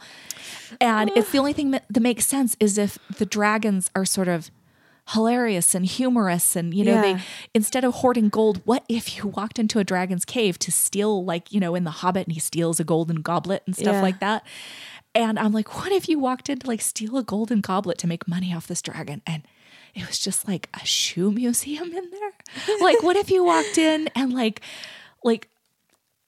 dogs, just dogs everywhere, just dogs, like everyone, Yeah. like my sister, my mother-in-law, they had, at the time they had like multiple dogs and I had a dog and I'm just like, I love dogs so much. And I'm like, what if this big dragon was like, oh, I love tiny love little fluffy doggies. dogs. I'm going to Yeah. have a little fluffy That's doggy. hilarious. And so it's just like, that would be so funny. Yeah. It wouldn't be gritty and depressing. Yeah, it would be just like hilarious. and full of life. And I was almost angry because I'm like, I want to write this story so bad. But if that guy with his stupid mustache like looks at me and is like, well, this is a stupid waste of your talent, I will murder someone. Yeah. Okay. I have three things. So Really? yeah. First of all, this thing that you just said of like, I know that this is good. I know that it is. But if one more person, like getting to that point where you're like, it's such a weird battle because it's like you've got this confidence, you have it, but you're so tired that so tired. It doesn't even. In every way you could be tired, I was tired. Like I was physically tired, Yeah. and I was mentally and emotionally tired from every angle. Like professionally, with the writing, with the baby, my life, just like every part of me was done. Yeah. Okay, let's get back to that thing. So 'Cause I think that's relatable. I feel like this book idea coming was the inspiration, or I would not be here today. Like, Yeah. I really feel like I would just be like a stay-at-home mom, just vaguely unsatisfied for whatever reason. Like, even though my kids are great now, you know, like because I feel like had I not come up with that idea, I would have quit on my dream. Yeah. Right there. Or if someone would have, like at that kind of fragile point, if someone would have like pushed on that idea. In every way blessed and lucky that what I heard after that was just yes, yes, yes. Yeah. And I think all the time about what if someone else had come up with their dragon slippers, their Harry Potter. Yeah. And all they heard after that was no, no, no, when they were in a fragile And they were place. I already wonder how fragile. many trunked books, you know, books that have been written and shoved under a bed or in a trunk. I wonder how many are out there that are like Harry Potter, To Kill a Mockingbird, like something like that. I It's think so horrible to contemplate. So many of us get in that place, that place that's like, I have nothing left to give. Like I'm so tired and emotionally fatigued, and like my creative, like I'm at the very bottom of that well of resilience. Like I'm through it. Yeah. I mean, I don't know what there is to say about it other than it's a thing. It's so a thing. And maybe like the other thing I want to say about it is like, you know, sometimes like the keepers of our destiny or whatever careers as artists are the public or are like, you know, these kind of like business professionals, but really frequently the keepers of that are each other. Like there are other artists, and I just like a reminder to like freaking be careful with people, you know, like, or like I had some times in these I've had a couple of like rough years. Like I mentioned, my mom died last year and our relationship was hard and I was kind of like dealing with that. And there's some other things going on. And I feel like, you know, I would say to someone like a peer or a colleague, I'm so tired. I feel so discouraged. And they'd be like, Emily, you always like, you'll figure it out. You always do. And I'd be like, but but I'm so tired. Why do I have to be the one who figures this out? Yeah, and I think like maybe just I don't know, we gotta just remember. Okay, now I'm like forgetting what the other things were that I wanted to say. I had some things. Oh, I know what one of them is. I do think it's interesting, you know, when we were kind of talking about this guy, this type, this harmful whatever person who shows up in our lives. You know, you as like a young girl were especially vulnerable to that type of a thing. And I just think it's interesting and like, you know, you maybe, I have to assume that like part of the reason that you want to write literature for that age group is because like you felt underserved in that age group. Yeah. You know, which I just think like, of course everyone's going to tell you like this age group doesn't need anything because they're not in it and never have been, you know? Yeah. So I don't know. I just it's kind of been interesting too, to see how like, and people talk about how, and now there's such a wealth. And first there was Harry Potter, and then Twilight like opened it up for YA. You know, Harry Potter did this for middle grade, and then Twilight came along, and Hunger Games kind of opened it up, and also made it cool for adults to be seen in public reading those. You know, the Harry Potter, I have one of them. They actually came out with the first 3 in these like more adult looking covers, and I have like the first one because it was so hilarious to me. Yeah, you're like, because like if you don't want to be seen holding this like sort of pinkish book with this kid riding a broomstick like on the train, like here is this, it's the first one was dark blue and just had this weird, has this like kind of weird symbol on the cover and stuff like that, and it's sort of like you know, but they made it okay and they opened it up, and then I still see people shocked that people who work in publishing are still actively looking. There are so many holes that have not been filled. There's so like middle graders are actually hilariously underserved because you get like the, there is a lot of stuff aimed at elementary school kids. There is now like of every kind, just like kids solving mysteries, and there's, you know, and then and kids dealing with family issues and fantasy and sci-fi. And then there are the Hunger Games, the Twilight, the, you know, the you're almost an adult. Like what about the junior high kids? Yeah. Like, what about those middle schoolers? And so there's still like, it's so funny that to say like, you know, you find your niche and then you think like, I'm fitted in here and I'm the only one, and you're not ever for anything. There's always room for more. Totally. There's always somebody that's underserved. Yeah. Well, and like, I mean, the thing that's maybe just we're almost saying, but haven't quite said is like, children are people too. Yes, they are. Preteens are people too. And they have teenagers are people too. They have hobbies and interests that, and you know, and you're so absorbed as a kid with what is your thing. Like I was so absorbed with, I only care about dragons and you know, horses not dying and things like that. Yeah. And I want to be a writer, that like years later, you know, reconnecting with friends from them and stuff like that, or people now that are in kind of an unusual career, and they'll be like, yeah, since I was 6, I have loved sharks and want to die with sharks. That is so outside of anything I would ever want to do. Yeah. Like, right.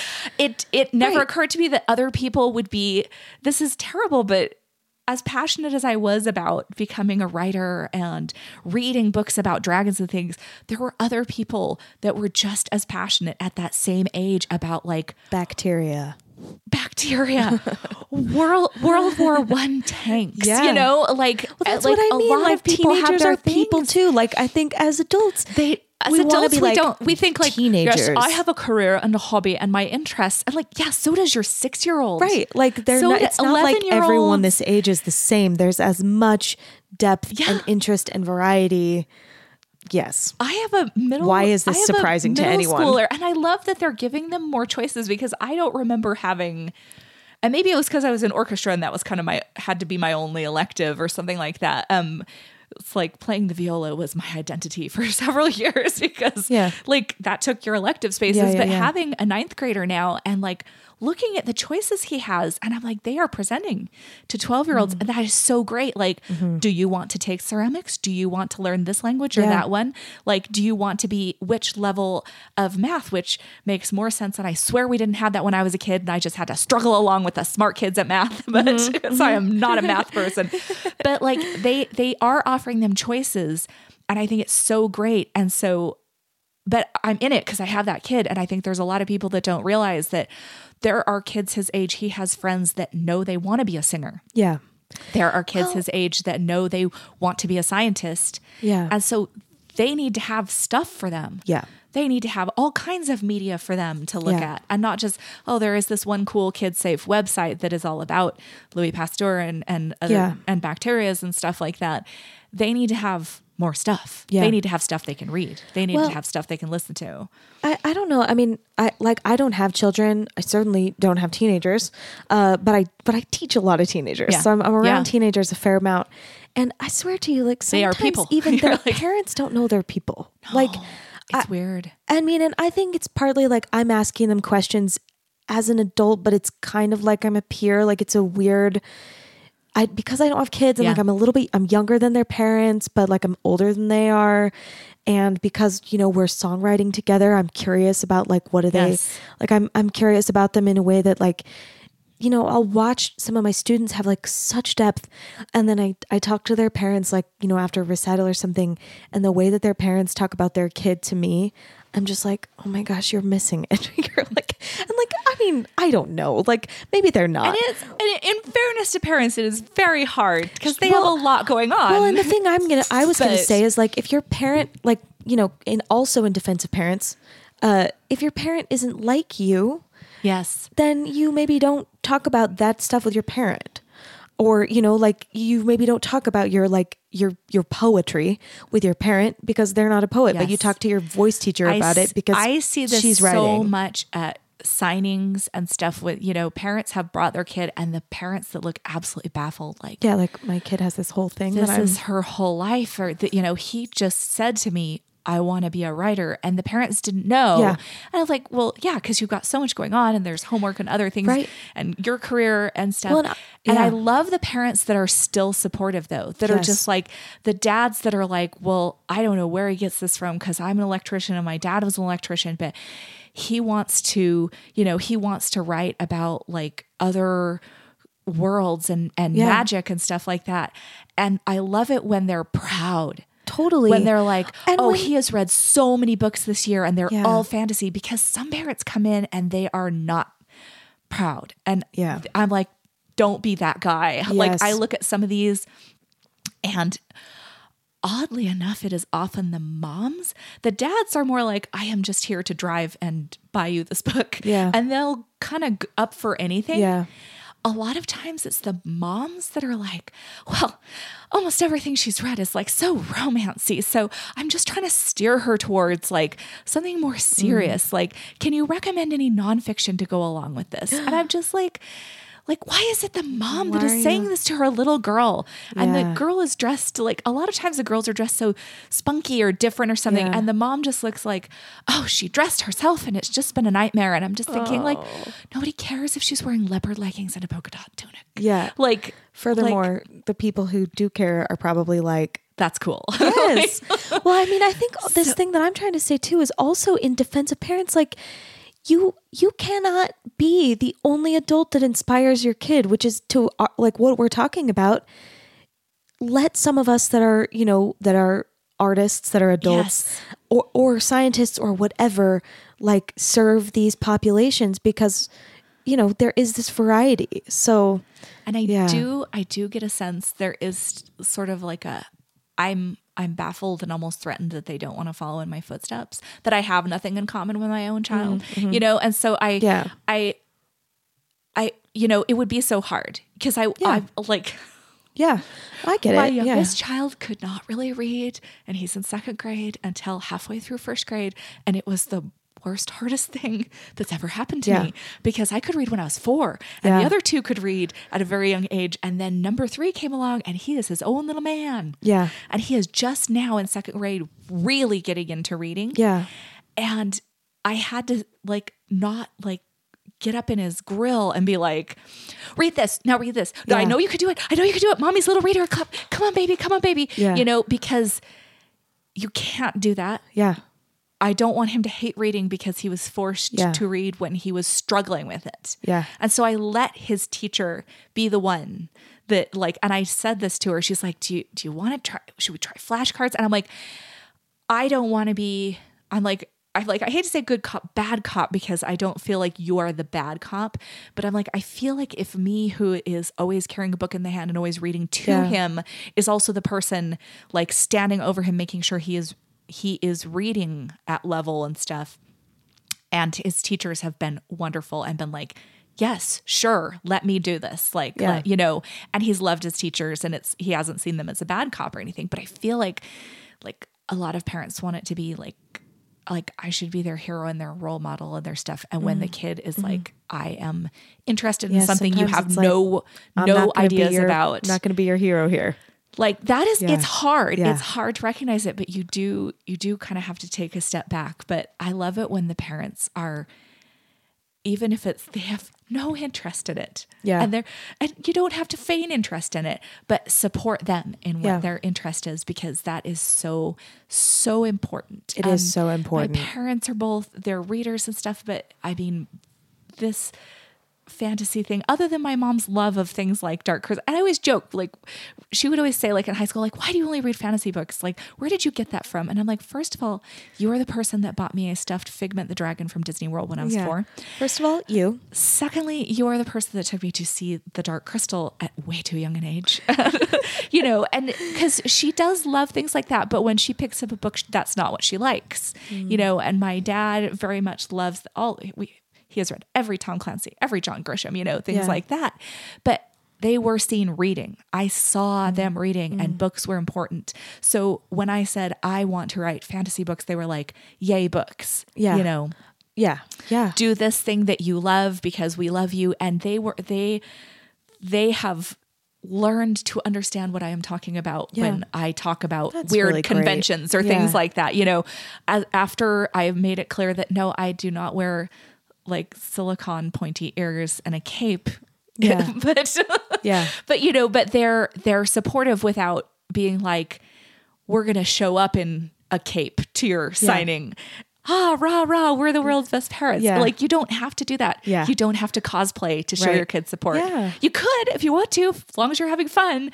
But the thing you have to do is just like be there for the kids. Yeah. Like just have enough curiosity to think like, maybe there's a whole world that I don't know about that has plenty to offer my child or my student or, you know, the kids in your life need support without like, you don't have to go all whole hog. And the adults in your life need support, you know? Yeah. I mean, just in general, like having these kind of, just staying kind of curious about like, what are you doing? What are you up to? What are you into?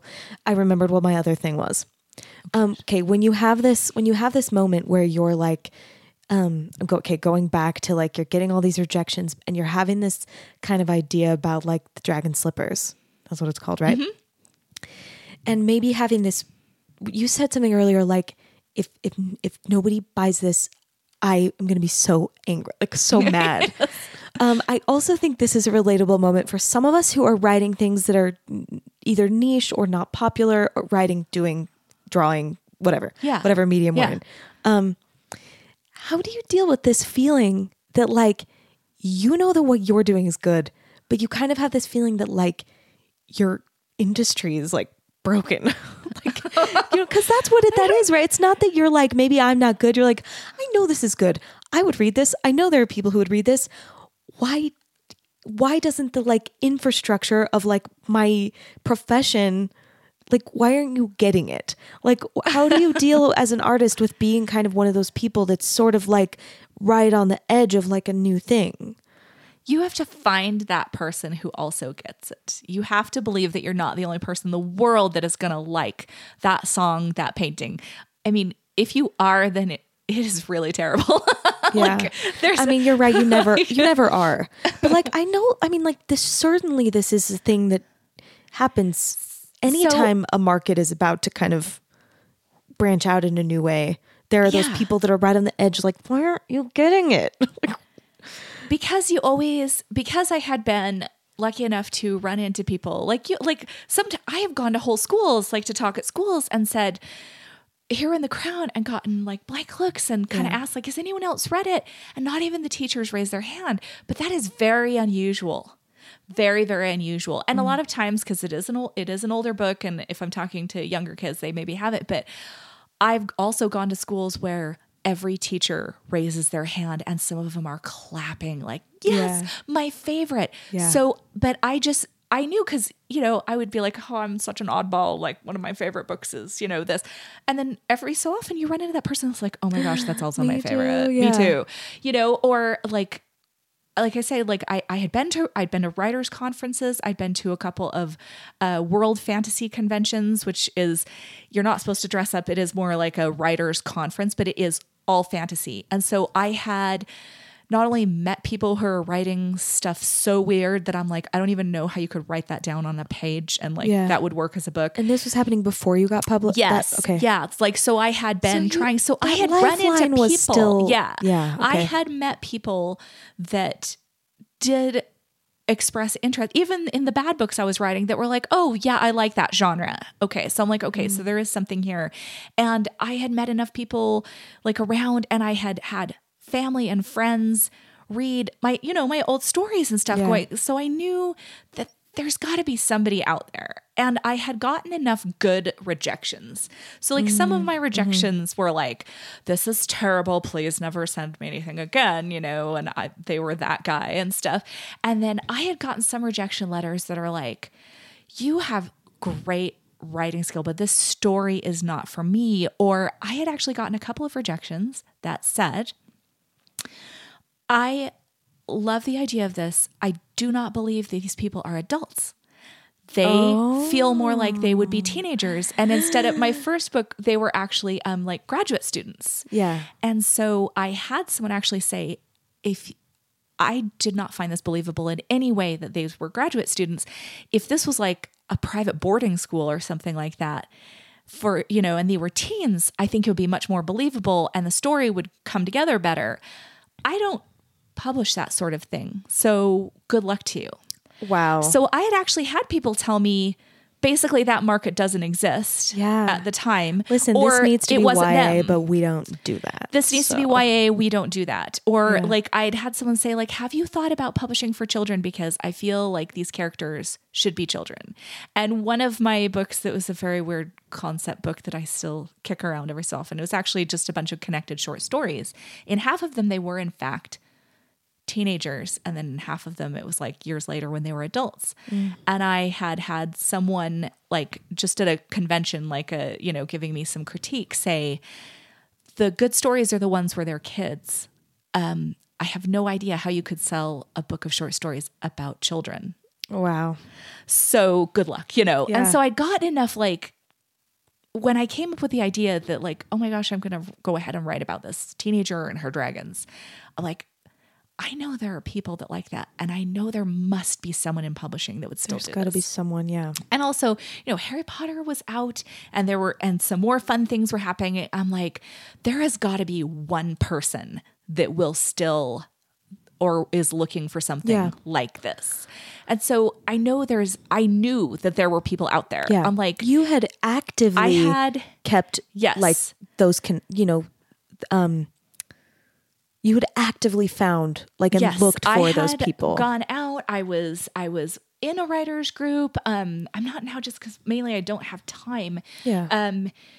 And I'm also terrible at giving critiques, to be honest. Like I either like it or I don't. There's no in between. Yeah. And so I can't help you fix it. so like that kind of thing is what I was telling people, like, well, I just didn't like this. Good luck to you, kind of thing. So I'm terrible at that. But so I did know, and I also knew people that like liked such weird stuff. Yeah. That I'm like, or had written such weird stuff that I'm like, if there is a market for that crazy thing. Yeah. There's got to be. I think that frequently. My sister and I still talk about, she went with me to the World Fantasy Convention, that they have like an art show, and the one featured artist this one time, it was the most disgusting, gruesome, you picture a lot of fantasy art and there's sort of like the girl in the gold bikini riding the dragon type of thing. Yeah. This was like that, but like, it was like dismembered bodies in gold bikinis. Like it was very violent towards women. It was very horrible. Ew. It was very horrible. And like, almost like, should we call the cops on this person? Ew, You know what I mean? yeah. And so it was really, really horrible. It was just, and he was the featured artist. They my had seen his gosh. art and chosen him to come. And as we walked through the gallery, every one of those pieces had been sold. And so there were like all these terrible, they looked like terrible, like, like heavy metal album cover type of art. Like literally a dozen of these had been sold over Wow, like you're a day. And I'm like, if that guy could sell a painting, there is a weirdo out there for everything. There's a weirdo out there for me. Okay, so is there anything you want to tell about like getting that first book published? Or do you feel like we've already kind of, I think we've covered like everything up until like. How I did it is in such an unusual way. I feel like I should quickly, what actually happened was, because, everyone's path to publishing is different, and it's different now. It's been over 10 years, and stuff, but I still feel like I got published in kind of an unusual way that I do recommend. Okay. Because like we were saying about World Fantasy and stuff. So when I went to World Fantasy, I would go up to editors that I admired, and it's a networking, it's a thing. I would go up and say, I've written a book about King Arthur and stuff like that. And I did in fact send that book to several of those people. And so when I wrote this story, was writing Dragon Slippers, and I was originally thinking, I will only write this for my son. If he ever stops crying, I will read this to him, because I didn't want to be that rejection. I fell so in love with this. It was like back when I was typing on my dad's typewriter, my little short stories. It's so vulnerable. I was laughing. I cried at the end. I was in love with my own story. So I knew that I loved it and it was good. And I thought, and my dog was in it. She's one of the characters. My dog. My gosh, I love time. it so my much. My sister's Russian wolfhound is one of the dogs in there, and so I was like, I didn't want to get rejected, because not only would that be too many, but also that's like saying your dog is, I hate your dog. Your baby. You're my baby. You're my like, baby but actually ugly. my baby is rough, you guys. So my fur baby, and so I was so scared of getting rejected that on the one hand, I was literally writing it just for me, writing it for my son, writing it. And I'm like, my parents are still so supportive of me, and tell everyone, Jessica's working on a book again, and my husband always so supportive. I thought, I'll write it. I'll bind a copy for them. But I was so in love with it. I couldn't shut up about it. I was telling everyone, I was so like, I was feeling so good now, and I was on medication for the depression, and I was feeling great. So everyone I talked to, I was like, oh yeah, the baby is terrible, but let me tell you about this great story. Book. Yeah. So a friend talked me into, because I couldn't shut up about it, coming to a writing and illustrating for young readers conference, which is in Salt Lake or Provo every year, and is wonderful, and pitching this to an editor, like direct face to face. You have 10 minutes to tell this person about your book. And my husband and I made a pact, because he did not want me to hear no. He was so scared that that was going to be the mental break of all mental breaks, And so he's like, what if you just went and you'll have friends with you, and like just sit there with your friends, and then you just tell this one person about your book. And then if she says no, maybe you do take a break, maybe you do just write this for the kid and stuff like that. And I'm like, okay, that's what I'm going to do. And she said, oh, that's interesting. And she said, I really like that, and send me the whole manuscript. And then the girl sitting next to me, and all my friends had bailed on me.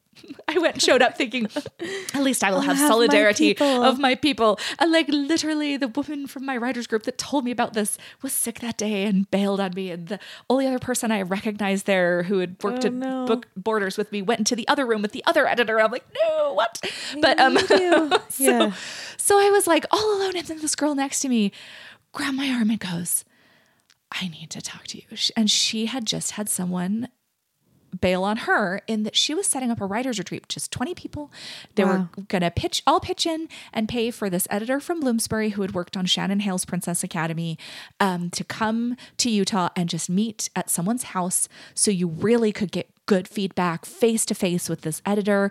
Just 20 people, and she had number 20 had to bow out. Yeah. And she's like, I need one more person so I don't have to raise the fee for everyone else. And this is the editor who worked on Princess Academy that had just gotten the Newbery Honor and stuff like that. And she's like, she she also does the Frog Princess books by Edie Baker. How perfect would your story about a talking dragon be for her? She's like, all the other people that have signed up, none of their books are like yours. They were all mostly like sort of contemporary YA, like girls, dealing with prom or other issues and stuff. And she's like, you're the only fantasy person I've met. So come to this. So I gave a total stranger a bunch of money. And we're now dear friends. And she's also a published author. Her name is Amy Finnegan. But we became great friends. And that's one of the most amazing things that came out of this. But I became friends with so many people. I went to this like 1 day or 2 day thing in a total stranger's house with 20 people. And I sold my manuscript to this editor. Wow. Of those 20 people, and I was the late one, and I didn't know anyone there, and they were all kind of buddies and stuff. And she's like, I love it. I love it. Send me this manuscript. I'll send you a contract. This is great. Oh my gosh. And so I got published. So I didn't have an agent, but I did have an editor. And so this is the other thing I recommend. You absolutely do need a literary agent, especially nowadays. It used to not be a thing. And I know a lot of children's book authors that have been published for more than 10 years or so that don't have agents or didn't until very recently. It is a huge field now. And you absolutely need an agent. And what happened was I had at the Writing Illustrating for Young Readers, I had met the agent that they had there. She had just moved here from New York and was just kind of setting up on her own. She'd been with a bigger agency, and I kind of met and talked to her, and she's like, I'm not really into fantasy, but you seem nice and stuff, but I don't do fantasy. And when I got my contract, I looked at this contract, and if you've ever seen a publishing contract, terrifying. Yeah. Like, I'm sure, anytime you say contract, it's like hardcore, and it is just absolutely what you would think of like something from a TV show where it's like the party of the first part, hereinafter known as client A, and the party of the second part, the publisher, hereinafter known as B, like agrees to pay. And there was just stuff and like clauses about like, if there shall be electronic copies, which this is before ebooks. And there was like something that's like electronic copies for educational purposes. And I'm like, I didn't know what that meant. Floppy disk. Yeah, exactly. Like, I think it was for like, if kids read it and they take a quiz at school. You know what I mean? Yeah. Like, there was like a weird thing, like if a school buys copies of your books and they make an online quiz or something like that. Wow. Or it wouldn't have even been online, I swear, at the time. Anyway, this is pre-Facebook even. But like, I didn't understand this contract was almost as long as the book. Yeah. Oh my gosh. And I'm like, I might be selling them all the rights to use my characters forever. Yeah. I might be saying that my name doesn't go on this. I have zero idea. Yeah. I don't think that this person I just met is evil and wants to take away my story. But how do I know? Yeah. You know what I mean?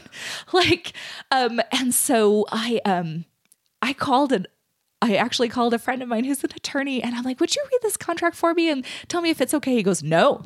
He's like, I hate publishing contracts. He's like, everybody I know who's a lawyer hates publishing contracts. None of us will touch them. And I'm like, well, you're useless to me. Thanks for that. Yeah. But anyway, so I called that agent that I had met, and I'm like, I'm like, listen, I know that you don't do fantasy, which is funny to me because she was actually Shannon Hale's original agent and had done her first few books. Yeah. But she's like, but I just like, I don't do like the sword and sorcery. I mean, like, sure, a little magic and stuff, but she's like, I would be happy to read your contract. So I actually paid her $200 to just negotiate the contract for me. Wow. So she did all the negotiations, and I had actually verbally agreed to some of these things over the phone when I was given the contract that I did not realize was like, I was so excited. I just kept screaming yes. And when she called and was like, okay, I've read the whole thing and for sure the contract's in the mail, I was just like, yes. And I had verbally agreed to like the advance amount. I had verbally agreed to several things. She's like, well, Jessica and I already have an agreement. I was like, but I didn't know. I didn't know that I was saying yes to a contract. I just thought I was screaming and in glee, So it was kind of funny. And I mean, and not like they were trying to hurt me in any way. Yeah. But when she gave me an offer over the phone, and I was dumb and just saying yes to everything she said over the phone, which was part of the contract, and I didn't know. Yeah. Because I was why would you know? Dumb first-time person. Well, so I mean, if you've never, and this is such a thing when we're talking about like moving art from like a thing you're doing to a thing you're making money for. It's always like this first time, at some point, and like, and one of the things that I stuck on with the contract too was that I had assumed since the girl was a teenager, and there's some romance, little light romance sort of and stuff. And there was actually a little bit more. I had assumed that it would be YA, and the contract kept saying this middle grade book. And I knew middle grade was like first couple of Harry Potter, Yeah. and like not quite Magic Treehouse, but and I was like, oh no, this is wrong. This is a little older. And so speaking of marketing, so Amy, my agent, talked to them about like some of the things that she's like, well, you said this is why, and they say it's middle grade, so I'm going to talk to him about that. She, asked me like, what are your points she's like, you've apparently agreed to the money amount, but not the royalty percentage. She's like, so I have wiggle room there, and which is all fine, and it's actually all very standard and everything. It's not like they were trying to beat me out of money. But you just didn't know. That was like she's like, oh, I wonder if I could get a little more money for you. I'm like, oh, that would be great. She's like, oh, you said yes to that. Later we found out that is what they offer every first time author anyway. So it's not like they were trying to shaft me or anything, but but just she's like, okay, let me talk about some of your concerns. And, it is YA, it is middle grade, all this stuff. And I'm like, no, it's YA. So she talked to him, and like you were saying, they're like, but the thing is, it is a book about dragons. It's a book about this. It's an adventure story about a young girl and her friend who's a dragon, and they fight with dragons and all this stuff. They're like, do you realize how much tween boys would go for that? They're like, you have this book about dragons, and if we market it to YA, they are going to assume it is for teen girls. Specifically, they're like, the YA marketing is a little more gender specific, and it was at the time. And they're like, if we market this to middle graders, and they're like, honestly, we have to take out like one mention her friend sneaking out to meet with a boy. They're like, that's maybe a little bit too much, too risque for our little preteens. So they're like, if we take that out, there is no reason why this cannot be preteen. Yeah. And they're like, and the people who are going to go for this type of adventure story, swashbuckling and dragons ripping the roof off of palaces and stuff, this is so, so great for middle grade. And I was like, oh, and I don't know. And so like you're saying about like, and I was totally cool with that. I'm like, okay, sounds great. And so it's been very interesting. One of the most interesting things I've learned now 15 books down the line is I often start writing a book and ask my agent or editor what they think it is. Because I have had several books that I thought were solidly YA just because of the character's age, that they're like, as long as you don't come out and exactly say her age, so it has to be in the teen section, this is so much more a middle grade adventure story. Because I just write like the story idea I have. Like, oh my gosh, what if I retold this fairy tale? Or, oh my word, what if this girl, like, what if they thought all horses were extinct and she found some or something like that? And then I'll go like, so what do you think? And from a marketing perspective, they know like, okay, that type of book is much more popular with slightly younger readers, and this is more popular with older readers. And it's very interesting because I just feel like I'm the artist and I just put the words down, and then like sort of the rest of it is like, and I am totally cool without somebody saying to me like, this is and it took me a while to get there is the thing. Like I sort of fought against it the first couple of books because I was coming from that place of like, only art for adults is legitimate. I basically felt like, well, I'll bring it down just a couple of years. Only art for older teens is legitimate. You know what I mean? And so to accept that I write so well, my niche really is like such candy for those middle schoolers and even younger kids. And it's so much more fun to do that and just be like kids dodging their parents so they can have this adventure because parents won't let you go on an adventure like that, is so much more fun. And so to sort of like get off my own high horse was very hard. And that's the one thing that I sort of say to people, like if somebody is telling you, this would work so great as this type of thing, and you have your heart set on like, I just have my heart set on writing a YA dystopian, and people are just like, that's not That's YA. not what it is, though. Or Oh, like, yeah. that's post-apocalyptic and dystopian are two very different things. Yeah. Like, you know, when you label yourself, sometimes you can be wrong and Yeah. you kind of have to accept that. Like, you know, the style that you're doing that is not that style you think it is. That's so interesting.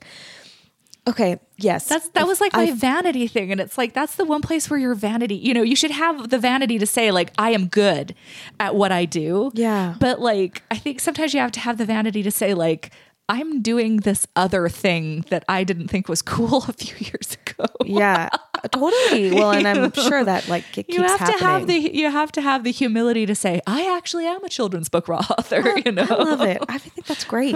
Well, and I mean, it wasn't like your fault that you felt like literature for adults was the only good kind. Like people told you that. So I was told that. So I just want to kind of ask you one more question, which is, and it's a little broad, so it's maybe not like a question, but I want to talk about like now, like today, how does your identity intersect or interact with like the art that you make? Like, do you still feel like any sort of breakdown between those two things?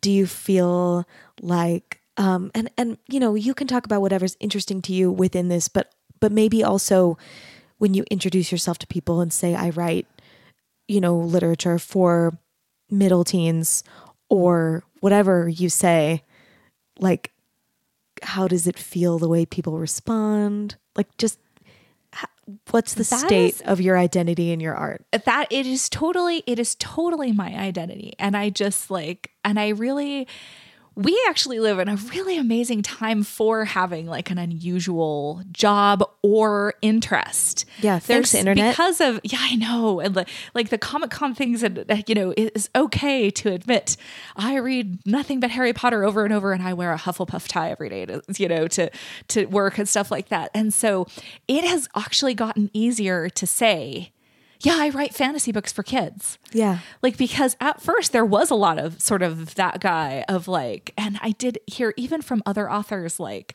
sort of the whole attitude of like, oh, maybe someday you'll be good enough to write for adults. gosh. Like Yeah. even other authors have said that to people. And,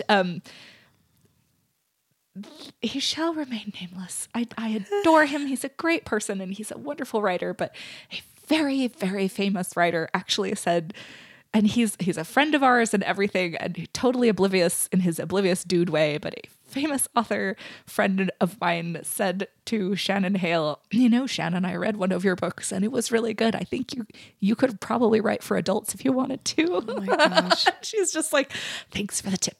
Anyway. Oh my gosh. And it was my favorite thing. She told me about it like the next day. She's like, do you know what so-and-so said to me? I'm like, shut the front door. What was he thinking? I'm like, we should call his wife and tell him he's saying that kind of thing. Oh my gosh. Well, that's kind of what I was saying before. just, Like artists are each other's, like, you know, keepers There's- sometime. Like you gotta, Sometimes there's... you need to be nice to people. Sometimes there's the super supportive rah-rah people. And sometimes there's people that it's like, dude. They don't you're- even mean to say something that you're like going to think about for the next 5 years. I know. Yeah. And it's funny when they're oblivious because it's like, have you not taken the slings and arrows that I have taken that you can say to someone? Like Some people like, haven't, but like yeah. I have heard people like say like when somebody's saying like, oh, I'm writing, you know, my next book is going to be a dystopian YA or is based on this video game or something like that. And they've gone, oh, is that still a thing? And I'm like, why would you say that to them? Why would you say that? So, but like it is because I'm such a huge reader of this type of thing too. And it's so nice to sort of, I guess, let my freak flag fly and stuff like that. Yeah. So I really feel like this is my personality, and I have zero shame about sort of like introducing myself as this is what I do. Yeah. Because it is my life. I mean, it is a full-time job, and it is, you know, and I travel for it, and it is every, you know, waking minute, like I am thinking in my head, like about the next chapter that I Yeah. have to write and stuff. So to sort of compartmentalize it, or, you know, I don't think it would be healthy, basically. Yeah. Well, especially So- because it was like your 5th grade dream. I mean, it was my it's like dream, you've and met I full circle it's to that. So, and little I spark. have really started acknowledging recently how lucky I am that I am now the person getting paid to write about dragons. Yeah, you know, you did and it. like I did it, and it sort of like was a slow hit. I mean, obviously, when I first got published, I was like, "Holy crap, I'm getting paid to write about dragons!" You know, Yeah. but like just as you know, as the years go on and the more books come out, sort of the shine can wear off a little bit.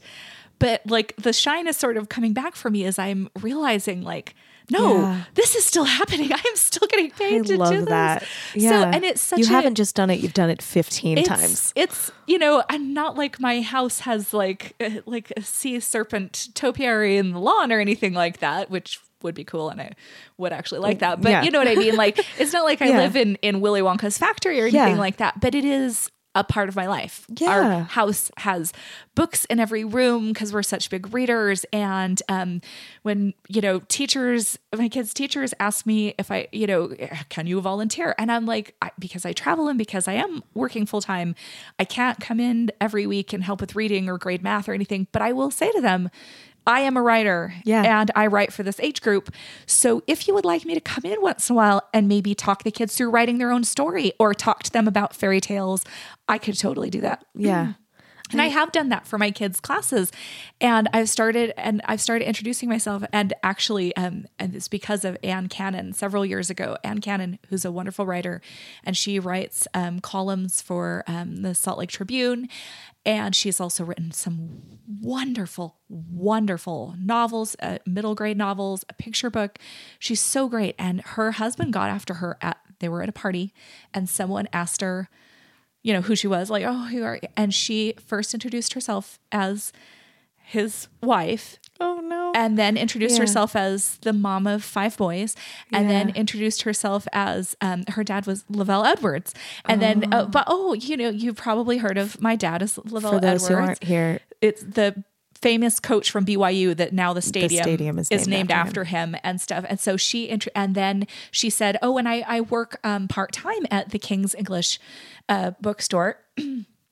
And then like the sixth thing she said to this person in getting to know them was, I've written several books. wow, yeah. And her husband was overhearing this and was just like, and the sixth thing Yeah. you introduced yourself to at this party of like professionals and stuff was that you are a writer. Oh, man. And she wrote a whole column about it that is absolutely wonderful. I would love to read about, that. Yeah. I need to like help me remember. Yes. Okay. And she's actually recently put out a book of her columns. Oh my gosh. The thing about it is, or something like that. But anyway, if you look for Anne Edwards Cannon, she's recently published a book that's basically a compilation of some of her best like nonfiction, like columns and essays, and they're wonderful. And she talks about that. She did not introduce herself as a writer until her husband told her she should. It was the sixth thing Wow, down. that's And I read that when I was first starting out.